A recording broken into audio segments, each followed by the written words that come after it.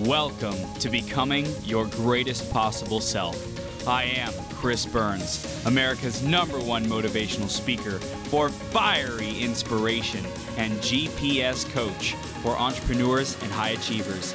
Each episode, we interview leaders and great role models who make a massive impact in the world to help you master yourself, take courageous action, and make every day your best day ever.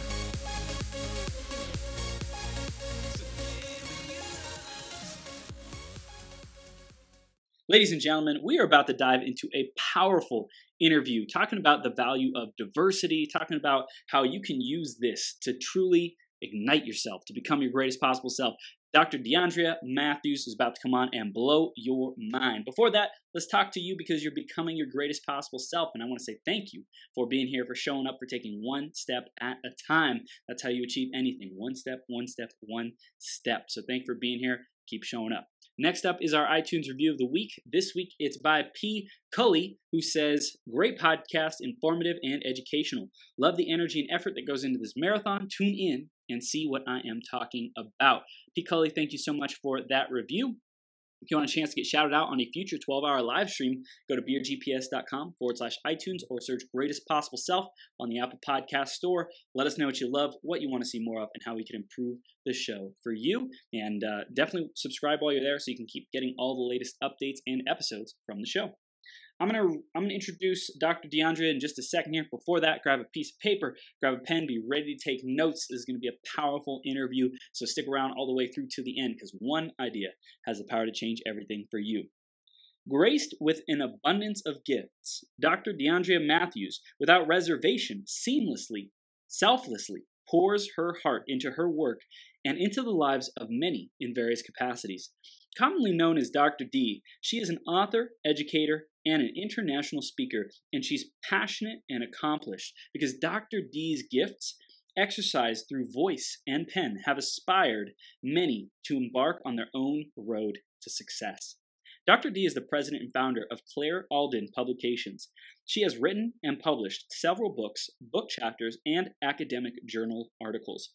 Dr. D is inspired and committed to paving the way for many to grow spiritually and professionally, and because of this, many lives will unquestionably be impacted in the most positive way by and through Dr. DeAndrea Matthews. And we are blessed to have this powerhouse superwoman here with us today. Dr. DeAndrea, are you ready to bring the heat, superwoman?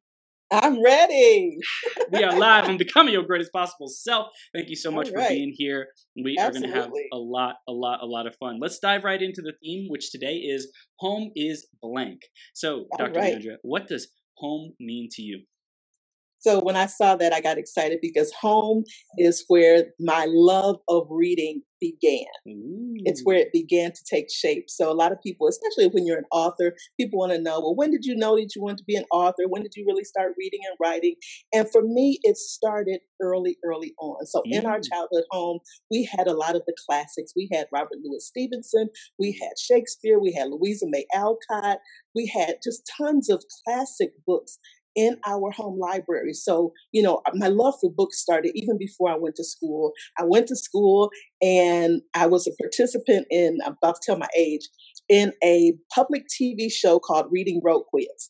And it was for elementary students. We read what seemed like 100 books to prepare for this game show.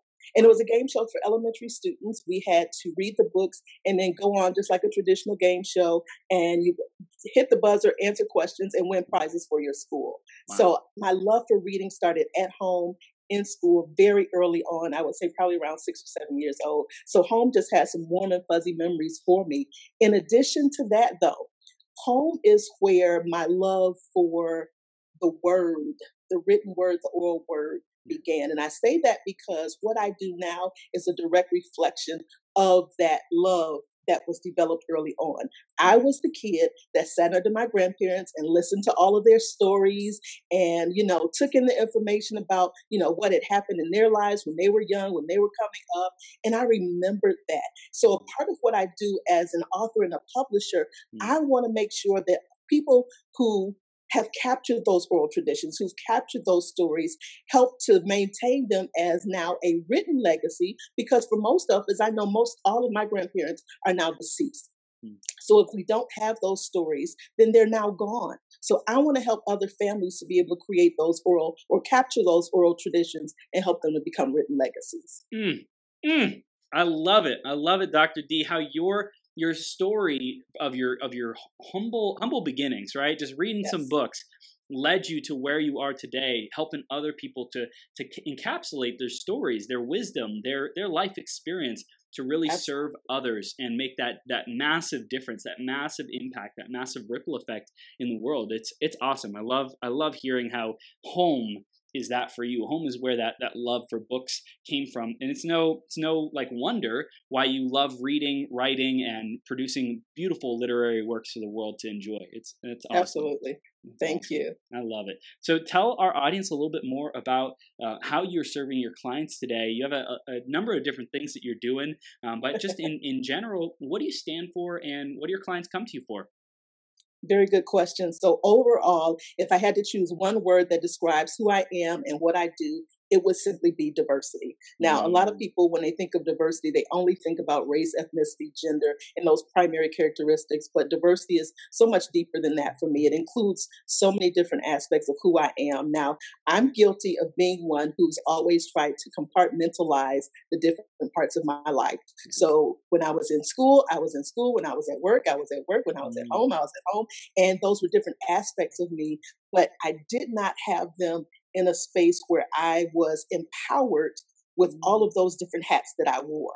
Wow. So in learning to accept my own voice and learning to accept who I am and everything that I bring to the table, I had to be able to do that. And now I help the people that I work with, my clients and others, to be able to take a step back, see everything that they bring to the table, and also how they can use those various aspects and characteristics of their whole self to become their greatest possible self.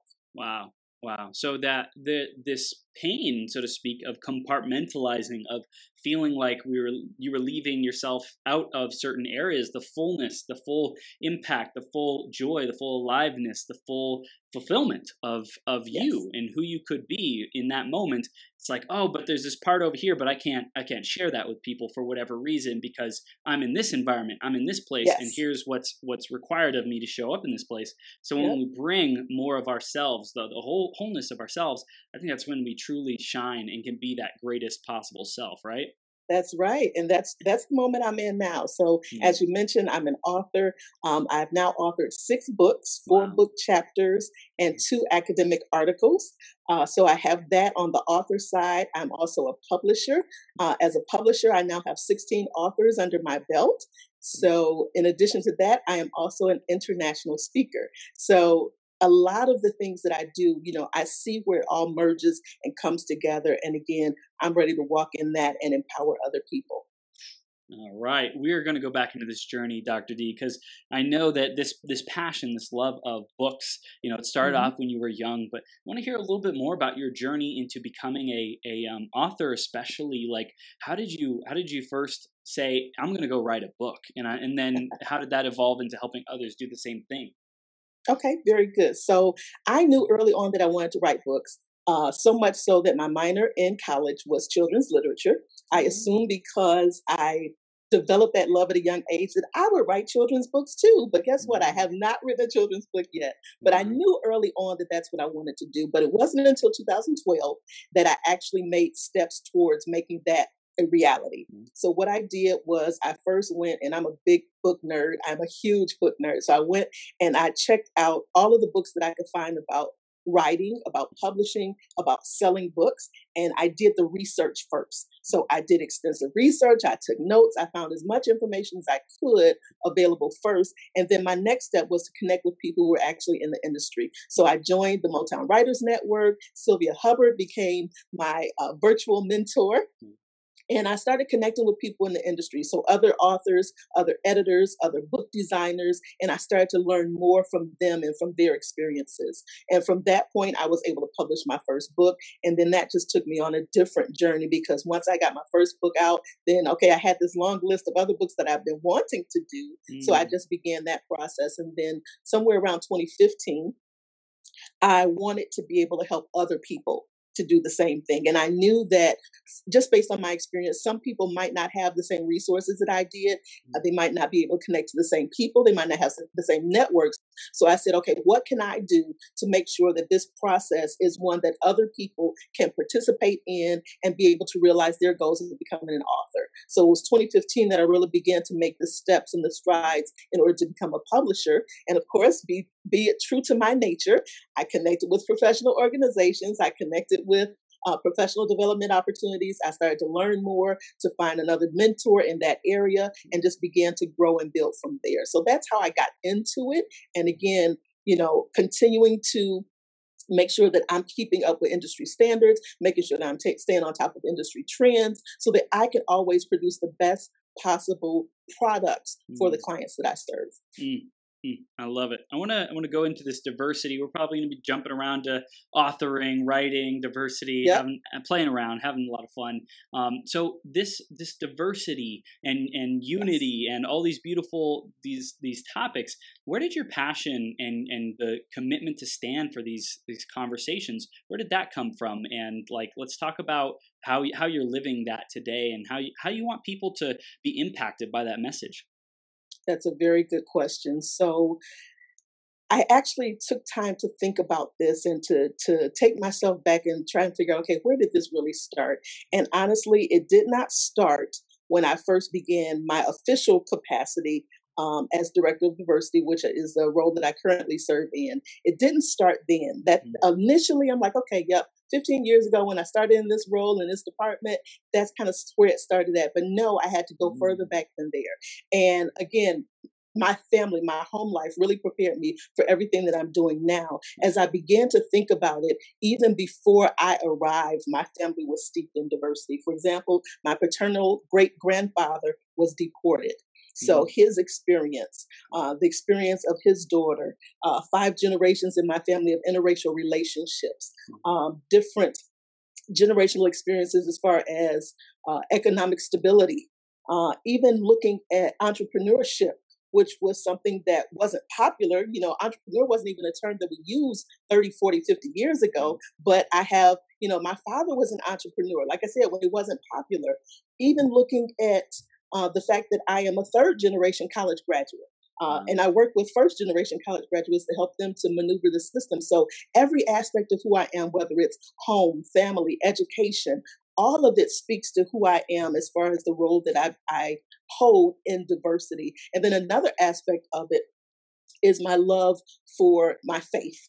So that's a huge part of who I am. And if we think about it, each of us as an individual, our faith is a part of our culture. So whether you are an atheist and you don't believe or have a specific belief, all the way to the end of being a very active participant in whatever religious belief you may hold, somewhere along the spectrum, that's where we can find ourselves, and that is a part of our culture. It helps to influence our values. It helps to influence our belief system. It helps to influence the decisions that we make every day in our daily lives. Wow. It's the faith in why am I here? What is my purpose? What's the reason we're all here? What is the relationship between myself and my higher self and the people around me? And I love that. I love that that's a big part of what drives you as well. I want to talk about the impact that focusing on diversity, you had this position official capacity for the last 15 years. Tell us a little bit more about what you've stood for in that capacity, and then also branching out into online, into authorship, publishing. I want to talk about what you stand for with diversity there as well. So tell us about both of those worlds. Okay, very good question. So in my official capacity, I'll share an example because at the heart of what I do. Like I mentioned, I work with first generation college students. And a lot of times, those first generation low income students, particularly in the field of medicine where I work, they are not always considered in the big equation. So a lot of times, what I have to stand for and what I fight for is as a student advocate. Sometimes that means coming against an administrator that does not agree with what you're saying or what you're standing for. Sometimes it means supporting that student, even when it's not popular. And, ultimately it may cost you your job. You never know. So that's the type of thing that I stand for, regardless of what may be popular or political. If it's right, then it's right. And I have to make sure that I'm representing those whose voices may have been silenced and also those who may not have found their voices yet. So I have to make sure that in the capacity that I officially represent, that I stand for what's right and I represent those who are unable for whatever reason to represent themselves. Now, taking that and expanding into a much larger picture, what I've been able to do is I've been able to talk about those experiences. I've been able to capture some of those stories, change the gender, change the race or ethnicity, and be able to create case studies so that I can teach other educators, other people in higher education about some of these scenarios that people deal with on a regular basis. For example, right now, what we're dealing with the coronavirus, you have college campuses that are shutting down, students are being sent home. But who's thinking about those students who just came back from a spring break, if they were able to go home or go somewhere else, who may not have the funds to travel and to go back home, who may not have internet access at home, who may not have a portable computer or a tablet or something like that to be able to do online classes, which a lot of universities, institutions are encouraging students to do. So, those of us who work in diversity have to be the ones who take those things into consideration and make sure that, hey, they might not say it, but these are the types of concerns that we're dealing with. They might not have the money to be able to afford X, Y, and Z. And what provisions do we have in place, or what type of assistance can we provide for those individuals? And then moving even further from there, taking it to the international level, I've been very fortunate to share my signature topic. I have a couple now, but my signature topic on a more global scale. So last year was, I presented at the University of Patras in Patras, Greece, for the International Diversity of Diversity Organizations, Communities, and Nations. So that's an international conference, and I was able to present last year in Patras, Greece. We're scheduled to present this year as well, so I'm looking forward to that. And hopefully, the travel ban is lifted by that time. But even taking it to an international scale, it was truly a blessing for me to be able to see some of the same issues, but on a different scale. How do they deal with it in other countries? How do they deal with it on other continents? What are some of their same concerns? And what is the similarities and differences? So one of my signature topics is the value of diversity in the world of differences. Looking at the differences, it might be differences in geographic location. It might be differences in economic stability. It might be lots of differences. However, what are the things that we have in common? What can we learn from this? How can the experiences in Greece, for example, impact what I'm doing here in Michigan, and vice versa? So those are the types of things that we look at that global scale, because there are things that we have that are similar. There are things that we have that are different, but we can always learn from one another. And the other part of it that I love the most, storytelling, because at the root of it all, I love books. I love telling stories. So storytelling can elevate the outcomes in any industry. So whether I'm talking about education, whether I'm talking about religion, whether I'm talking about healthcare, storytelling can elevate those outcomes, because I can share a story, or you can share a story that is impactful, that has actually happened to you, that people can't argue with because it's your lived experience. Yep. And you can use that as a teachable moment in just about any industry. Wow.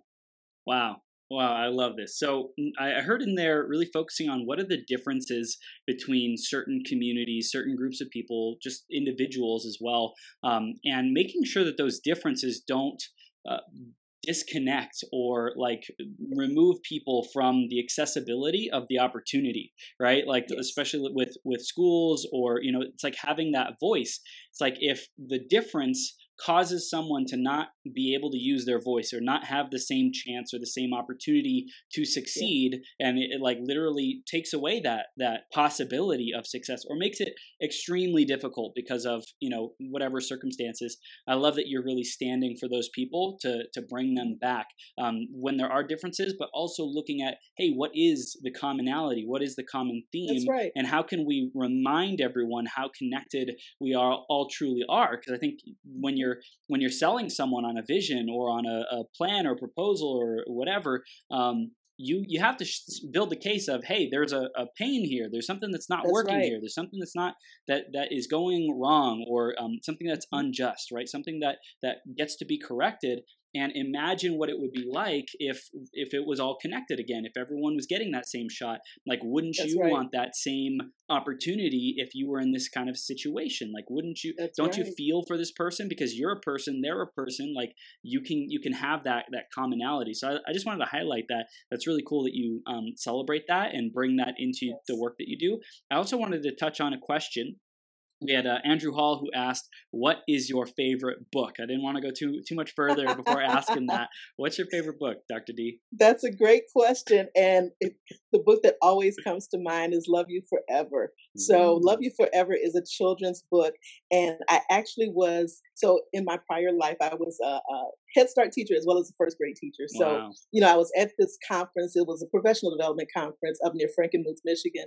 And that book was one of the books that was featured that year. And I read that book. I fell in love with it. I went and bought it. I read that book to every one of my children. And guess what? Now that I'm a grandma, they are reading it to their children as well. So it has become a part of our family tradition, if you would. So my absolute favorite book is Love You Forever. The author is Robert Munich, I believe is how you pronounce his last name. But Love You Forever is my favorite book of all times. I love it. I love it. That's so great. And I find that there's so much purity in that because it's a children's book and you've seen it passed on in your generations. And so it's like you're able to see like the impact that your actions, you're saying, hey, like I want to share this beauty, this wisdom, this experience with my kids. And because it was so pure and it was so, you know, good, that they wanted to share it with their kids as well. I think that's true. That was a very feel good moment. Yeah, that's generational impact right there. That's huge. Wow, yes. Wow, this is awesome. I want to talk about what our audience can do to really step into more diversity in their own lives. Like, how can we embrace that more? How can we stand for diversity in our lives, Dr. D? Excellent. So one of my presentations is on 25 types of diversity, and that's something that a colleague, Joe Wirtz, and I created back in 2013. And the 25 types of diversity really looks at the primary characteristics as well as the secondary characteristics. The primary characteristics will be things like race, color, ethnicity, ancestry, gender, age. But when you look at the secondary characteristics, that's when you really get into what you're bringing to the table. Things that we often don't think about, but is just as important if you think about it as an iceberg. The primary characteristics would be the top of the iceberg or the tip of the iceberg that you see above the water. But everything that you see underneath would be those secondary characteristics. And if you can imagine what an iceberg is like, it goes really, really deep. You don't know how deep it is until, you know, you're really in the thick of it. Yep. So those secondary characteristics include things like cultural diversity. We already touched on your religious beliefs, citizenship, geographic diversity. Again, there's a woman that I'm working with who was, you know, born in New Mexico, and she moved to Michigan, and now she lives in California. We have other people who were born in Belize and now live in, you know, Chicago and other places. So geographic diversity, where have you been? Where have you traveled to? Linguistic diversity. I was just sharing with someone yesterday evening, I had an uncle who was deaf. And when I was little and we were going on family vacation to visit him, I tried to learn a little sign language. Now, I was only 11 years old, but I learned, again, just the alphabet, just to be able to have basic communication. So linguistic diversity, what languages do you speak? Whether it's sign language or whether it's English or French or Spanish or whatever language you might speak. Religious diversity, we already talked about. Military or veteran status. Because I work in education, that's significant, whether you have that military experience, whether you're a veteran. If you're a veteran, we honor you for your service to this country. Things like your relationship status, whether you're in a relationship, not in a relationship, you know, that shouldn't only come up around holidays like Valentine's Day and Sweetest Day, which we celebrate in the Midwest. Uh, Familial status. This is probably one of the most fun ones that I talk about. I'm the baby in the family. So I know there's some oldest children out there. There's some only children. There's some middle children. Your position in the family, all of those things impact who you are, what decisions you make, why you make them, how you make them. Even looking at physical characteristics, whether you are vertically challenged or whether you need certain accommodations because of your height. I've been in houses with people who are really tall. My husband's 6'3". That's not really tall, but if you have an older house, you really have to duck when you're going in the basement or different things like that. So all of those aspects, economic diversity, whether it's low SES, whether it is someone who, has been wealthy all their lives, educational and informational diversity. Informational diversity is, again, another one of those ones that I like to talk about because we have digital immigrants, those of us like me who remember the Dewey Decimal System and who remembers, things like that, or digital natives, those who've grown up with the internet and technology. Yeah. And I'll even share something and embarrass myself a little bit. I was at Eastern Michigan University when email first came out. And when I first heard about email, I thought it was a new type of campus mail because I was at Eastern Michigan University. So even, the introduction of email, the internet, things of that nature, informational diversity, whether it's something we're comfortable with, whether it's something that we utilize on a regular basis or not. That's all an aspect of how we exchange information and who we are.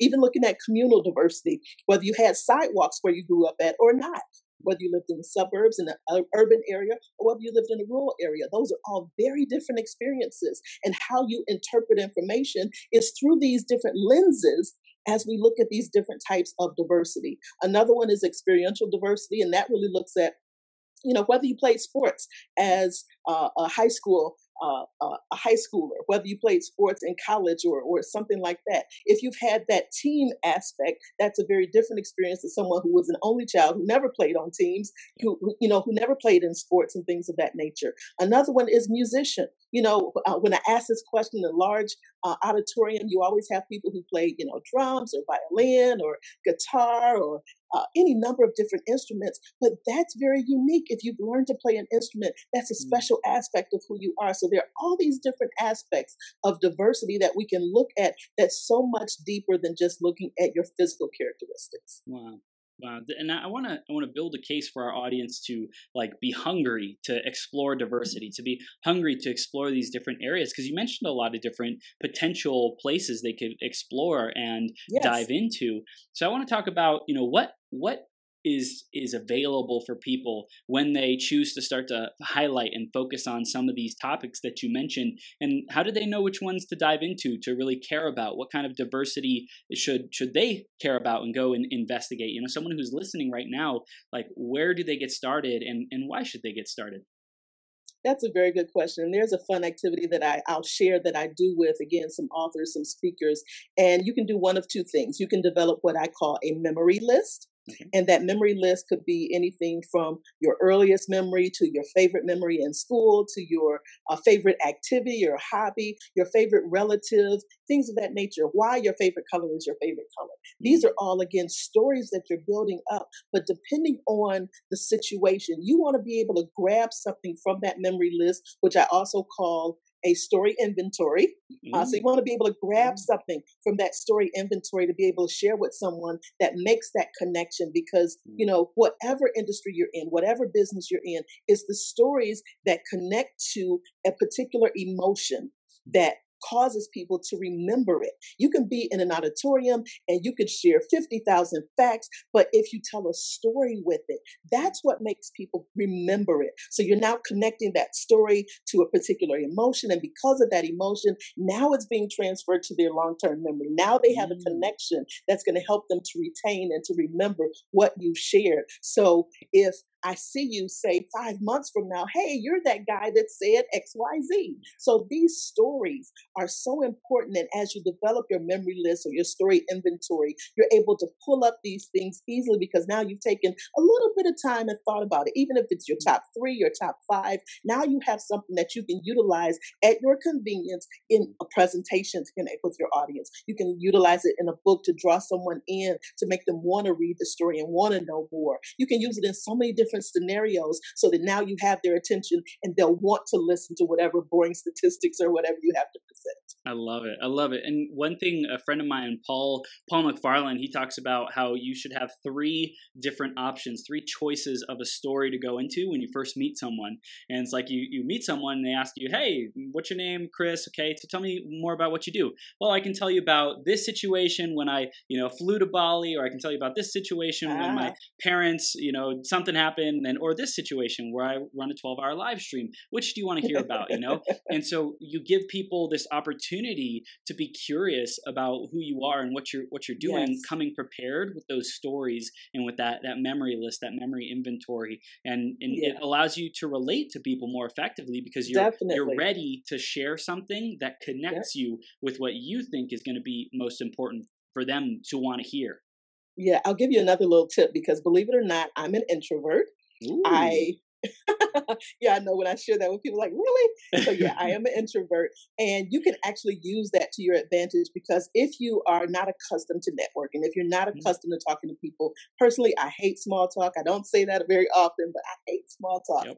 But what you can do is you can use exactly what you just said to in order to break the ice. And the Mm, trick is people love to talk about themselves. So you mm, ask a question and get somebody to talk about themselves. It yes. now takes the pressure off of you as an introvert, and Mm. you don't have to worry about spilling the beans or maintaining the conversation, those, uncomfortable pauses and things of that nature. You can just ask a question, have a couple questions on standby, like you said, and get the other person to talk about themselves because most people love to talk about themselves. Yep, absolutely, absolutely. So we got this powerful technique, this memory list and the story inventory. I think that's Yep. awesome.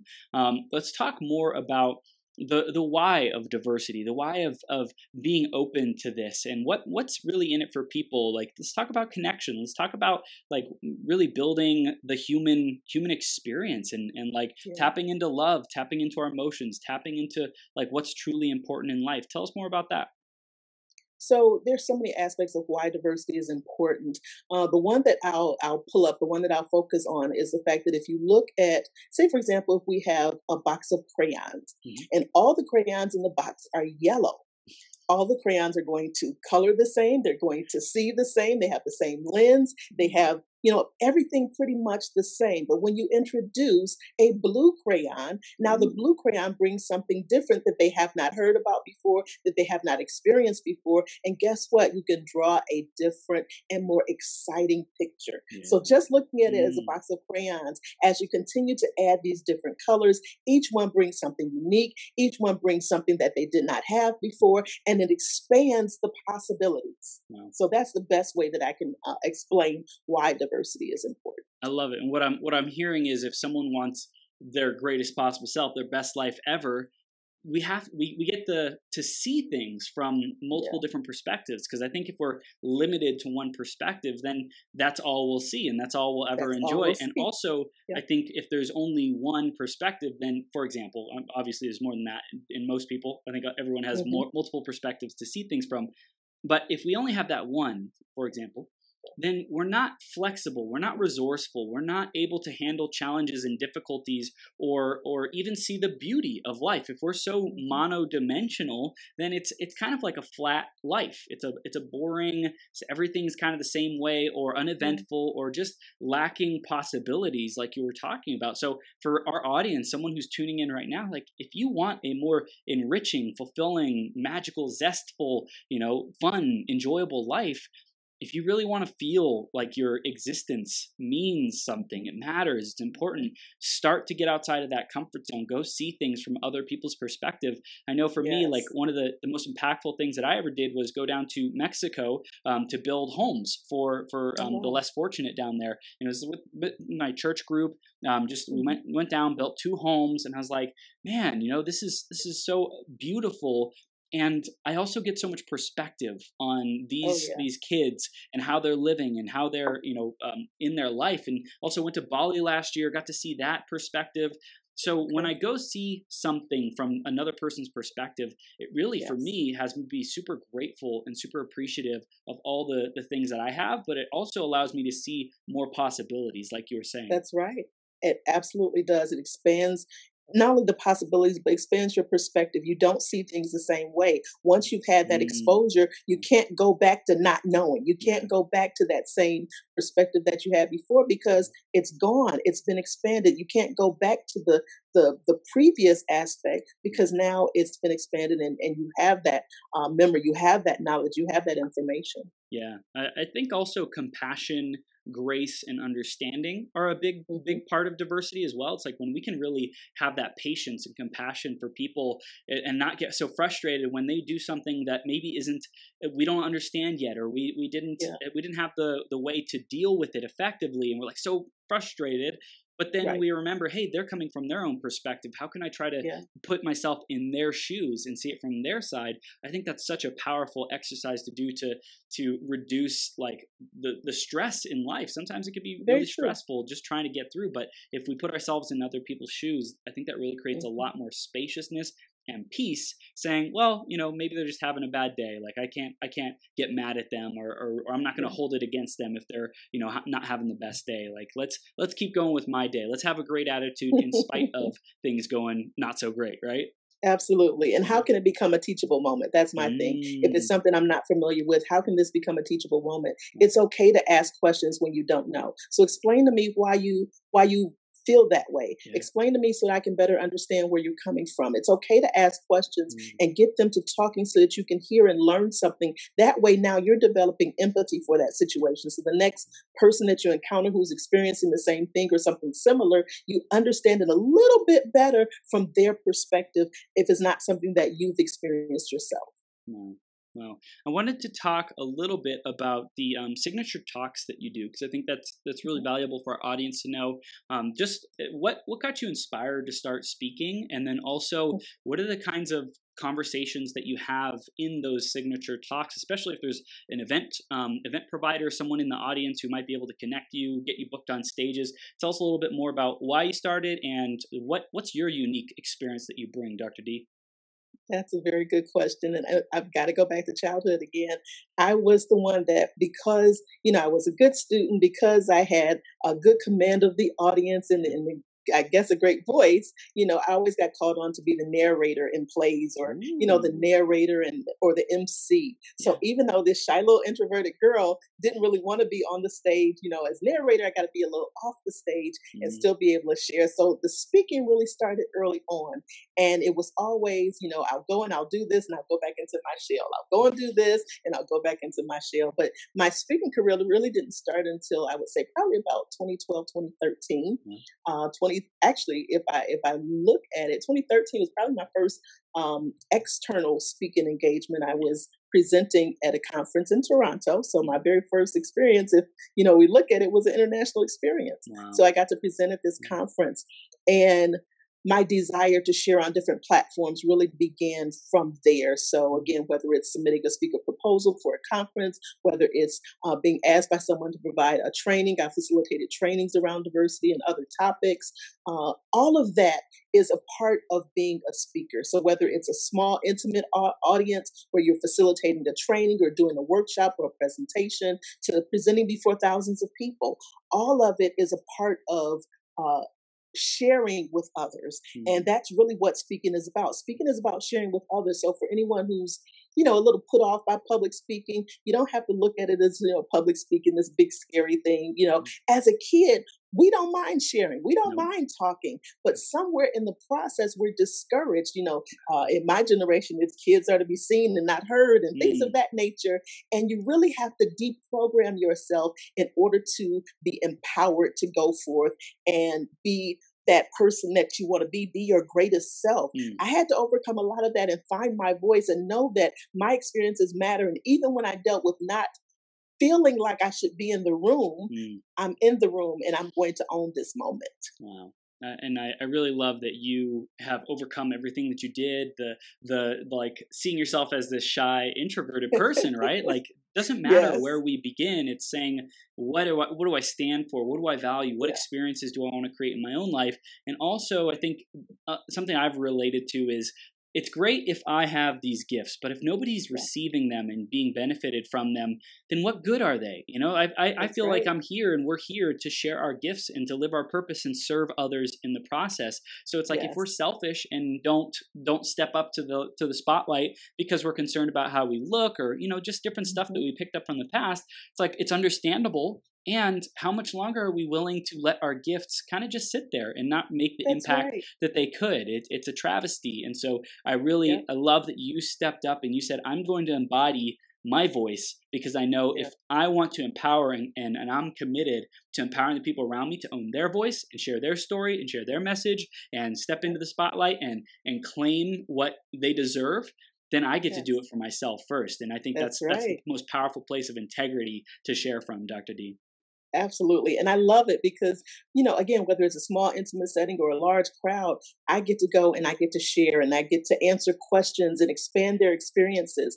And the beautiful thing about my signature topics is Mhm. they can be customized for just about any industry. And I've been pushing myself out of my comfort zone Yeah. and getting out of just education and out of, just healthcare and really branching into other fields because these topics are applicable in Mm, any industry. So mm, there's something you can talk about as far as diversity in any industry. So I've been really pushing and getting out there because I do want to have people thinking on a deeper level about what mm. they offer, what they bring to the table, how you can be your best self, how you can display more of you and empower others in the process. Yeah. So, again, from going from that shy little girl to where I am now, somebody who's watching me can say, hey, if she did it, I can do it too. So, being Mm. inspirational to somebody else, I love that aspect of it. So, if anybody wants to reach out to me, we'll share some contact information. I'm happy to consider any speaker engagements and things of that nature.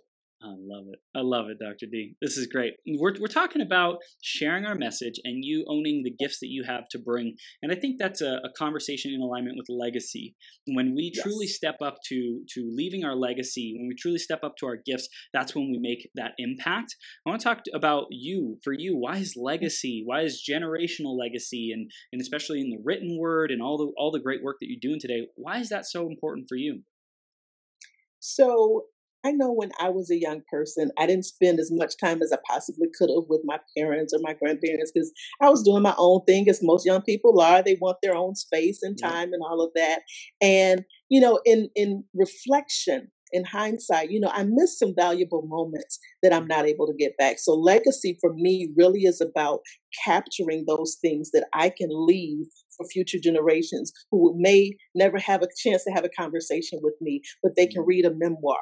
They may never have a chance to be taught in a workshop, but they can have this book that explains this process. So, really, it's about what are you going to leave in the earth realm that will Mm. continue after you're long and gone? That's what legacy is for me. It's about taking the things that I've learned and helping somebody else so they don't have to go through the same painful process. They can start from that point and move forward in a more powerful way. So legacy is all of that. Is being able to leave, the written legacy so that the families and others know about your experiences, but it's also about what you can document.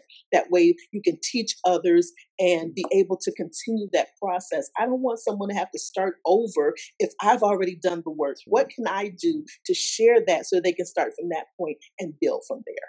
Yeah. Yeah, this is so great. There's something that came up for me is we've talked about diversity and the importance of that. I want to talk about the importance of unity because I think it's important to have Hmm. both diversity and Yeah. unity. Tell us how unity comes into the teachings and the experience and what you do share about as well. So unity is important because you have to have a vision or a goal that you're working towards. You Yeah. can have, I look at goals as the door at the top, top of the staircase. So if the goal is the door at the top of the staircase, then the objectives to get there would be the stairs leading up to that door. Yep. So if you look at it in that way, you can have unity amongst a group of people, even if they're at different levels. Let's just use technology, for example. Hmm. So even if they're at different levels, one person may only know how to send a text message. They don't know how to send an email or, get on social media and things of that nature. Somebody else might be real tech savvy. They've got their own app they've developed and things of that nature. Well, in unity is bringing, again, the things that they do well and allowing those objectives to be able to speak to them so that they can accomplish it, they can contribute, and each one is working towards getting to that ultimate goal. So we don't have to be on the same level as far as education, as far as skills or abilities or knowledge, but we can use what we have and what we bring to the table to get us closer to the ultimate goal. So I think unity is important, and too often we want to have people who are at our same level and who know the same things that we know, but you can take just about anybody and work together with them in unity, identifying the goal that you're working on, and then bringing whatever skills and abilities you have to the table, identifying what those are and how you can work on your particular objective to meet the main goal. I love it. I think the clarity of the vision. Where do we want to go? What's the destination? Because that's I think that's where we get to choose who we surround ourselves with as well. I think I've heard a quote, something along this, but you don't have to share just because you share a common past with someone doesn't mean you have to share the future, right? That's surround yourself with people who you share that common future with, because that's where it's like, hey, these are the values that I'm committed to living and embodying and sharing into the world. Who else is around me who wants to bring this vision forth, who wants to live this vision? Right. I know like Martin Luther King talked about like having that dream, having that big vision that everyone could get behind, they could unite with, they could see it, they could feel it, they could touch it, they could taste it, they could smell it, right? And that's what compelled so many people to come together. So I want to talk about, when you're working with your authors, what is the importance of clarifying their vision of what they want to do with their book and the impact that they want to make? So there are a lot of teachable moments when it comes to that, because a lot of times I'm working with first-time authors. So these are people who may or may not have any idea about the process. And writing, publishing, and selling books are three very separate and distinct processes. So someone who's working on publishing a book, they, a common thing that you ask someone who's just a novice in the field, who's your book for? And they say, oh, well, my book is for everyone. And, honestly, yes, everyone, different segments of people might enjoy your book, but your book is not for everyone. So even something as simple as who your book is for, those become teachable moments, because you have to be able to break it down to a level where they understand there's a particular person that you had in mind when you were writing this book, and that's your ideal reader. And even if your target audience, for example, is 35 to 50-year-old Caucasian males in economics, even though that might be your target audience, your ideal reader would be that one specific person. Let's call him Joe. Joe is going to be your ideal reader. So as you're writing the book, you should have Joe in mind and write it as if you're having a conversation with Joe. That way, you know that it's going to get to that level where you're connecting with that ideal reader and they want to know more. A lot of times, and again, I mentioned I'm a book nerd. Some books I've read, some that are in my library I've read, some I started reading, set them to the side. I'll come back to that. We all have different things that we like and we enjoy. Sometimes this is the season for it. Sometimes I'll come back to it. But we want to be able to write a book, since we're talking about working with authors. We want to be able to write a book that's going to connect to that person that you have in mind. So all of this becomes teachable moments each step of the process. And for Claire Alden Publications, we do a personalized, customized process and kind of step by step walk them through each step of the process. So they're learning. We're also, being able to share that moment, that experience with other people. And then we are helping them to expand their knowledge of this field that they're going into. Because if you're an author, you're not just the author of a single book. You are now an entrepreneur, because your book is your business. And your book often becomes your best business card. So we want to be able to share with them some of the statistics. No, you might not get rich, being an author. The average author only sells 250 books. So going in, knowing that, setting some realistic targets, and then showing them how you can exceed those targets, things of that nature, so they have realistic goals. All of that is important in the process. Wow. So I love that you really focus on each of those, the writing, the publishing, and the selling of the book, because they are, like you said, three very distinct processes to really master and own in on. I want to talk about working with Claire Alden Publications and what you guys are doing, what you are doing in the world. who's the type of person who should be working with you, and who you really make the difference for? You have the secret sauce, the special way that you do publications, the writing, the publishing, the selling of the book. Who's the type of person? Tell us a little bit more about how you are this special gem in the world. Tell us about that, Dr. D. Well, Claire Alden Publications is an award-winning publishing company now. We were awarded the Excellence in Publishing Award by the Act Like an Author, Think Like a Business conference in fabulous Las Vegas, Nevada. Right. So we're now award-winning. In addition to that, we are a member of the Independent Book Publishers Association. It's a national organization. It's one of the places where, again, we make sure that we're following industry standards and getting that professional development. And then on top of that, we are now also Better Business Bureau accredited. So again, we only launched in the end of 2017, so that's a lot to accomplish in a few short years, so I'm very proud of that. But as far as the authors, the primary audience, and again, we work with lots of different people, but our primary audience is going to be first-time authors. The bare minimum requirement, I would say, is being able to communicate by email, because again, a lot of this has to be transmitted electronically. You know, we've had some out-of-state authors as well as in-state authors, so being able to at least communicate by email is going to be a minimum requirement. But a lot of the first-time authors that I work with are those who are, I would say, probably 45 years old and up. They have stories to tell. Again, this is the population that's lived some life. They've got some stories to tell. They may have some stories that they want to leave for their family members and things of that nature. But we help them to produce a professional industry standard book and create that written legacy that so many people want to have. So that's the person that we really want to work with. And I've developed a process to be able to get that done. So we have, again, a 5-step book creation process that takes someone from blank page all the way to published author.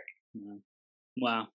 I love it. I love it. This is great. I love that you mentioned that you're an award-winning publisher as well, that your company is doing that, because I think that's important to really highlight when we're getting recognized, when we're doing great things. What would you recommend for authors who maybe are already publishing their books, they already have a book, to really maximize that, to get it in front of the right people, to have it make the impact that they're really hoping for? You got any tips for that, Dr. Deandra? I do. So the best thing to do is to know what's available. Again, there are tons of book awards. If you want to be an award-winning author, there are tons of book awards that you can submit your manuscript for. In addition, there are other opportunities that you want to think about. Most people, will have an ebook and a paperback book, but there are so many other product options that you can explore with that book. If you just have the one book, you have no desire to publish any more books, that's fine. What else can you do with that book? What's other merchandise that you can use around it? What are other things that you can do? Even doing an audio book, Braille, a screenplay, a conference, a workshop. There's so many other things to explore with just that one product. So you want to maximize what you have in that and see, okay, what additional products, what additional merchandise can I create around this one thing that I've already created in order to maximize my exposure. Wow. So it's really leverage. How do I leverage this this work of art that I've already poured my heart, my soul, my being into, and take the framework, take the main points, take the belief patterns, the exercises, the things in there that make the biggest difference, the crux of it, and how we do that, and be able to share that with others in additional beneficial ways, right? Because maybe not everyone's going to read the physical copy, but they might love the ebook, they might love the audiobook, they might like a video training series that they can buy that's more visual for them. So there's all kinds of different options, and we get to figure out what's the next logical step, what feels good, what's in alignment with us and our gifts as well. Yes, that's exactly right. You want to be able to, like you said, leverage what you already have created and be able to monetize it in different ways. That way you can have, I could think of 10 off the top of my head, 10 different ways that you can, monetize that one product that you've already created. And it's probably, at least 25 more on top of that. Wow. I love it. I love this. Tell us about writing going into the next couple of years. Like, what do you see as important as far as authors in the next couple of years having their books be well known, getting the word out, publishing? What trends do you see, Dr. Deandra?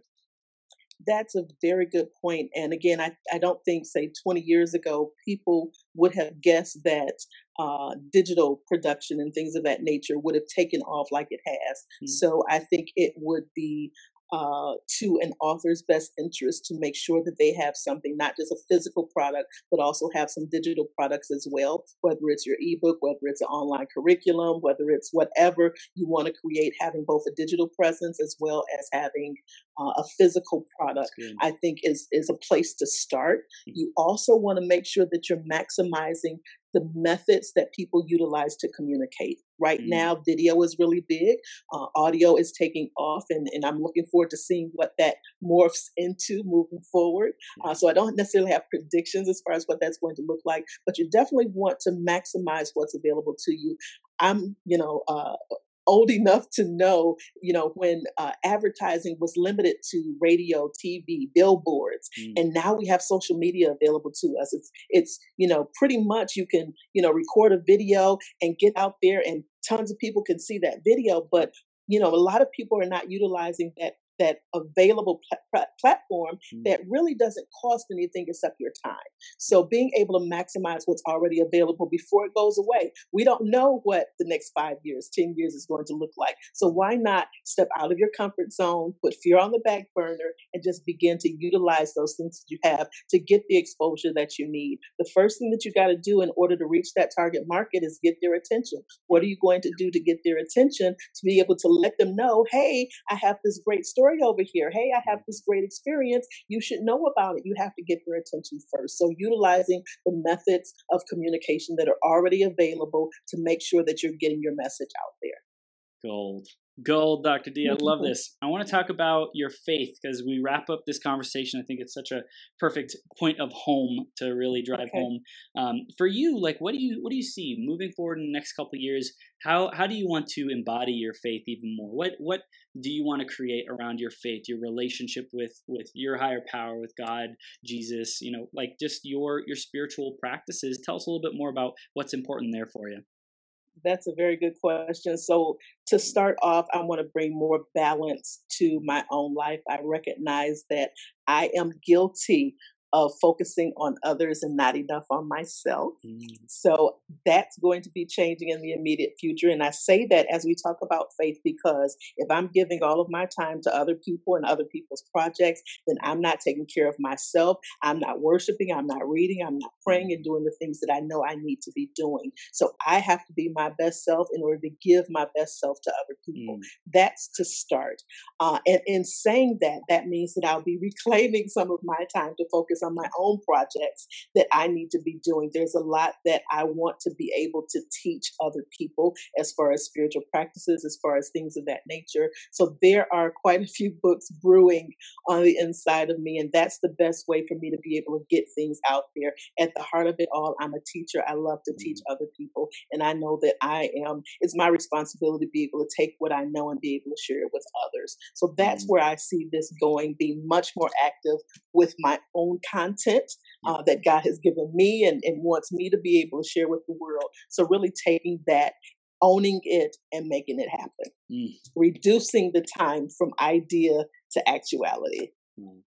I feel that. I feel that resonates with a lot of people in the audience is hey, we're doing all this work and serving other people, which is great. It's important. It's necessary. And we're creating so much good because of it. And what is our own message? What is our own music that we're meant to be sharing with the world? And are we communicating that? Are we working on our heart projects, our soul projects that will really move the needle for us, for our purpose and our higher self in this life? So I love it, Dr. D'Andrea. Let's talk about how people can stay connected with you, how they can get in contact with you. What are the next steps that they can take?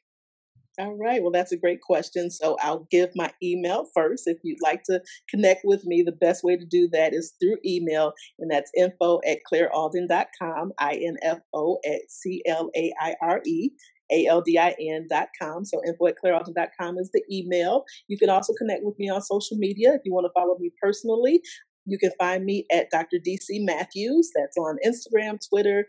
You could also follow me on Facebook. You could also follow my business pages. So Claire Alden Publications is on Facebook. It's also on Twitter as well as Instagram at Claire Alden. So those are the best ways to connect. I'm active on social media, so you can follow me on my personal page as well as the business page, find out what's coming up next, what's on the horizon. We love to promote our authors and other things that are going on. So I look forward to connecting with all of you.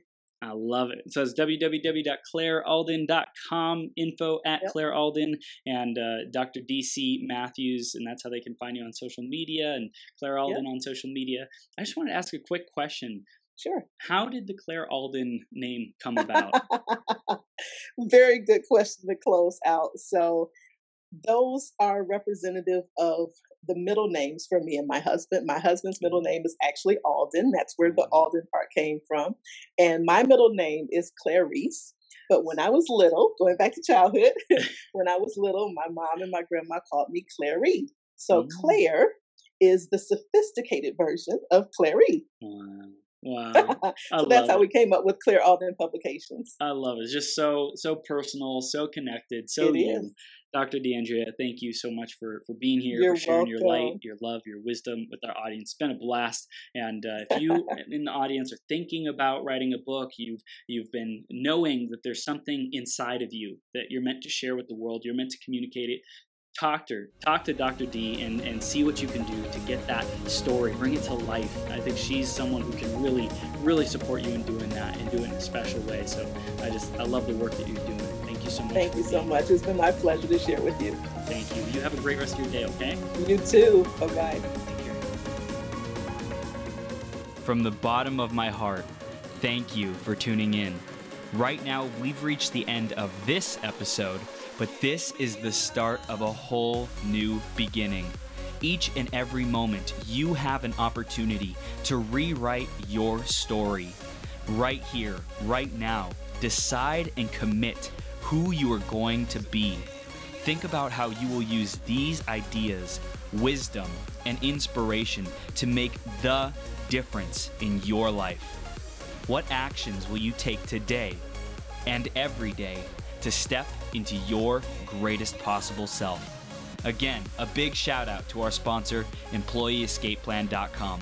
If you're committed to learning how to truly harness your abilities and passions to serve the people who are hungry and desperate for what you have to offer, make a great income off of your genius, or if you're ready to get more clients to pay you more money, head over to www.employeeescapeplan.com and let Joe know you were sent by Chris. Did you enjoy this episode? Let your friends know about it. Share the website, beyourgps.com, and send me some love on social media. If you want to clarify your vision, uncover blind spots, get more energy, tap into your flow, and take massive action, head over to beyourgps.com/coaching to schedule some time into my calendar. Now, master yourself, create your reality, and make every day your best day ever.